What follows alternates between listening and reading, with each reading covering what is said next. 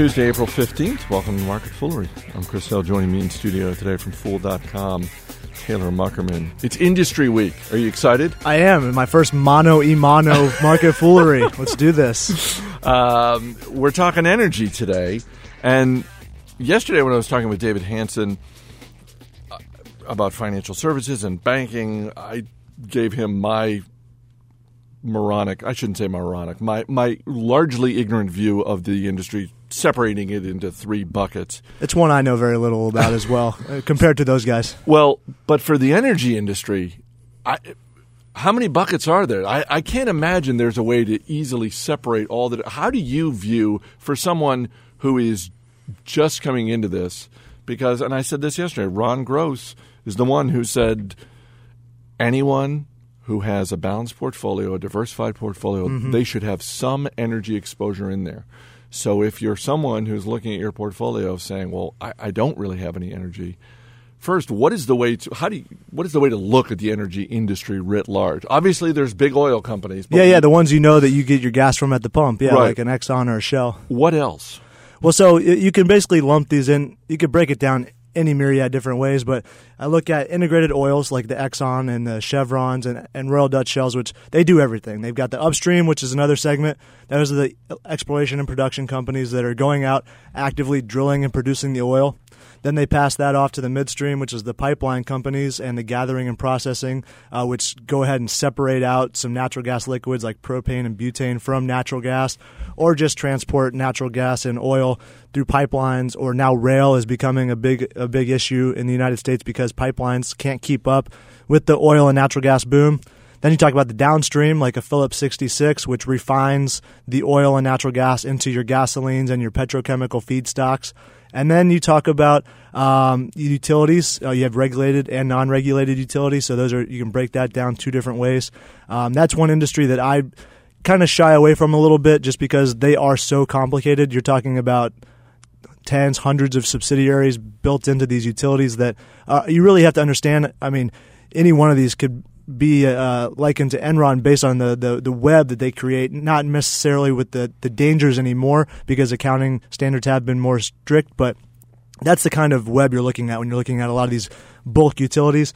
And then equipment and services companies that go out there and help the upstream companies do the drilling, like a Halliburton, which is probably one of the bigger names in the business. People recognize that for all the wrong reasons, but they're a company that is irreplaceable in the energy industry.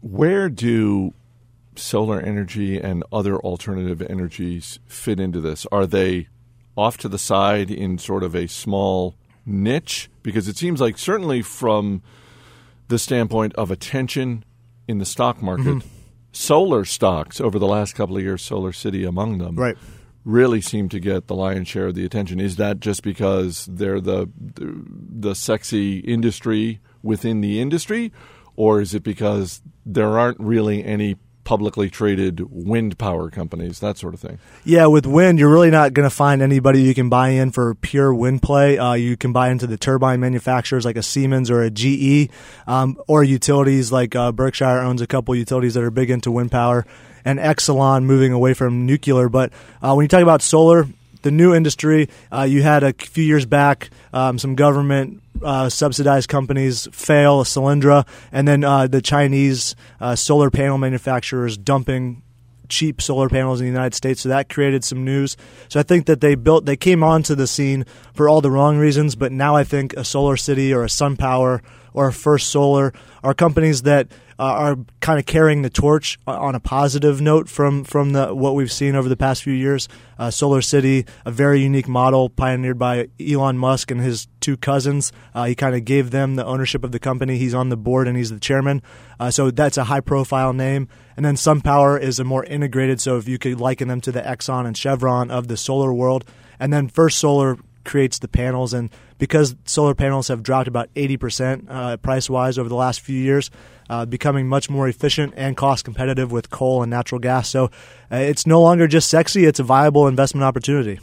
So for someone who's just starting out, obviously you can look at ExxonMobil and say, well, gosh, given how big they are, they're not going to go anywhere. Right. That's probably as safe a play as you can make, but it also seems like it's because it's so big that you're not necessarily going to get some sort of significant return. For someone who's looking at energy saying, I don't really have anything in my portfolio that's energy, I don't want to buy the biggest energy company in the world. Right. By the same token, I'm not looking to go with something riskier, sort of high flyer. What's sort of in that large middle swath? What's an area that people should consider looking at that they can, keeping in mind that we always, I shouldn't say we always, I'll just use myself as an example. I always do better with investments, and I think a lot of people do, the more they understand them. Sure. Yeah, so if you want to understand energy, maybe not invest in ExxonMobil or Chevron or BP, but those are great places to go for as resources. Their presentations and their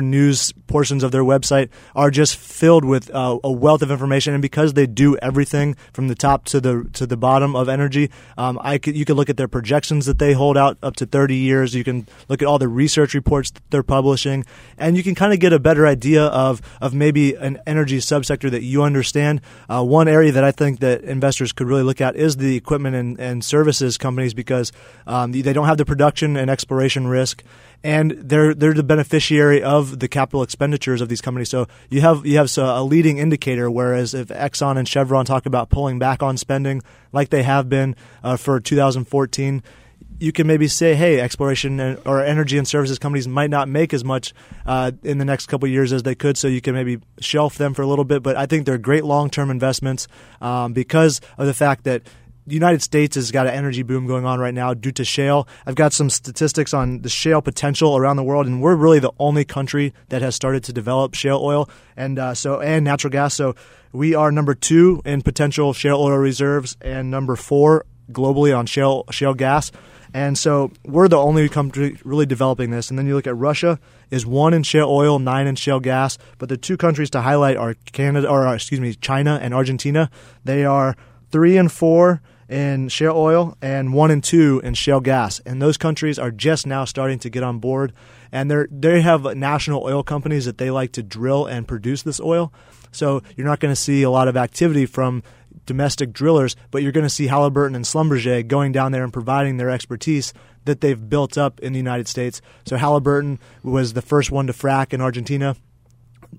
Rumors have it that they were the first one to frack in China, but Schlumberger has a better international presence. So either one of those 2 companies, I think, would be great for investors to at least take a look at without having to incur that risk of exploration and production. But if you want that high risk, high reward, I would stick domestically with an EOG or a Devon because those companies have proven themselves out. They've got great resource bases, and the management has shown that they're flexible in the direction that they're able to take because it is a very fluid market. Manny Argesinger mentioned Devon on the radio show last week as the stock that he had on his radar. I know you don't have a crystal ball, but it does seem like we are now on maybe year 3 or so.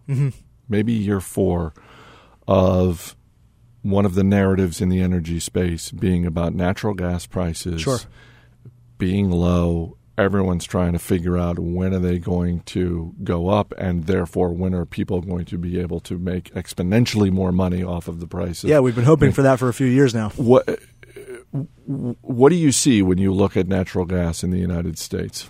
Well, it's obviously plentiful. We're one of the top producers, if not the top producer in the at least Western Hemisphere, competing with Russia and Qatar, but and soon to be Australia with a lot of their offshore production facilities. So you're going to see a lot of production coming on globally, but as far as domestically, we're about to start exporting up to 20% of our current domestic demand. That starts in 2015 with Cheniere Energy. The next we're already exporting a little bit, but these are to non-free trade agreement countries, countries that are chomping at the bit for our natural gas because Japan, Korea, some places in Europe are paying 3 to 4x what we currently pay in the United States per million BTU is what the traditional metric is. So we're around $4. They're up $16 to $20 per million BTU. So they're ready to buy this. South Korea, Japan are 2 of the biggest buyers. And so 2015, Cheniere Energy starts to export. Then 2017, 2018, you're really going to start to see a lot of exportation come out of the country. So I think you're maybe a year or 2 away from prices becoming more viable for producers to start generating more production. You've seen a lot of them pull back, but companies like a Southwestern Energy or Ultra Petroleum in the Marcellus Shale, those are two of the cheapest cost producers in the business. So if you have a buy and hold approach, you could argue that you could go ahead and buy into these companies and just wait for the upside, because the demand for natural gas and the direction that countries that are shunning nuclear fuel, shunning coal-powered power plants, natural gas is that next step for them. Because solar, while it is really catching fire, the growth rates that we're seeing are starting from a very small base. So they've got a long way to come to really make a meaningful impact on our total energy infrastructure. Natural gas is going to be that segue, and so I think you could start to see 2015, 2016 prices to be more competitive for the companies. Unfortunately, for us powering our homes, we'll probably be paying a little bit more, but hopefully exportations will be limited so that we don't have to pay the $15, $16 that we're seeing in South Korea and other Asian nations. I think it was a year ago this month that Aubrey McClendon stepped down at Chesapeake Energy. Yeah, April 1st was his. Yeah. I know I miss him because holy cow. Good storylines. Holy cow, did we have a lot of fun talking about that guy.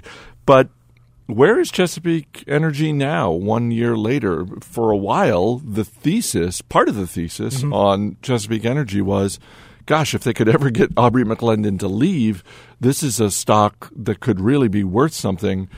Has it played out that way? So far, so good for the company. They've been cutting expenditures.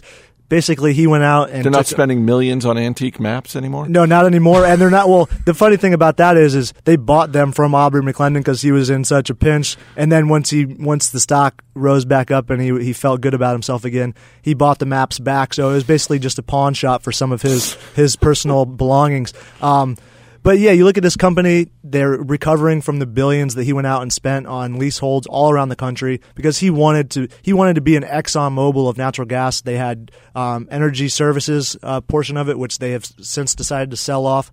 They have the production side, and they were trying to get into the downstream side. But the new CEO and management team, they really cleaned house. They cut maybe 30-40% of their workforce, and they're trimming a lot of their assets, so they're focusing more on oil, which is a lot more profitable these days. So they're kind of shifting away, but they still have a nice hedge in both directions and great assets. They're really kind of concentrating on the new Utica, which is in Ohio and western Pennsylvania, supposedly the next big thing in natural gas and natural gas liquids, and they have some great assets along the Gulf Coast. So investors could feel a lot more secure in buying into this company. That being said, he is still tied to the company because he does still own interest in the majority of the acreage or wells that are currently being drilled and have been drilled. So they still owe him money and he still owes them money. So it's a partnership that could go on for the next 20, 25 years. Granted, not as impactfully as it was when he was CEO. Well, the NBA playoffs are coming up, and he owns the Oklahoma City Thunder, so maybe he'll be distracted for a little while. Well, he's got his new venture, and he's got some backers, the likes of some former Exxon and executives and some private equity shops, and he himself is buying back into the Utica Shale. So he obviously still believes in it, and I think that bodes well for current Chesapeake investors. Let's wrap up with earnings season. It just formally kicked off last week.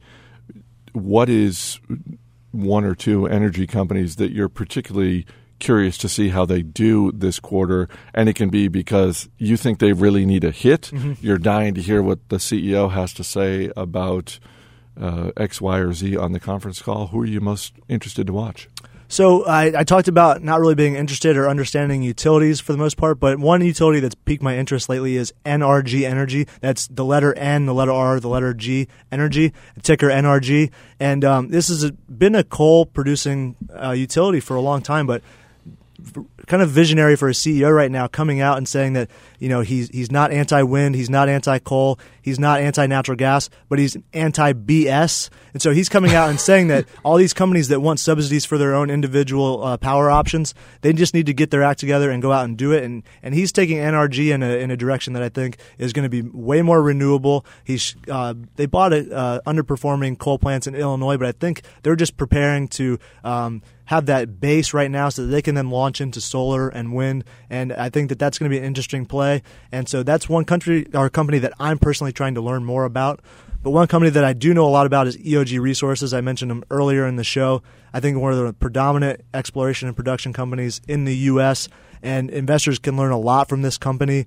And they report, I'm not sure of the exact date. NRG reports May 6th. I'm not sure of the exact date for EOG, but this is a company that has really been outperforming the industry. If I just saw a study from Deloitte polled 13 major CFOs from energy companies, and they actually have a pretty downbeat expectation for this coming quarter.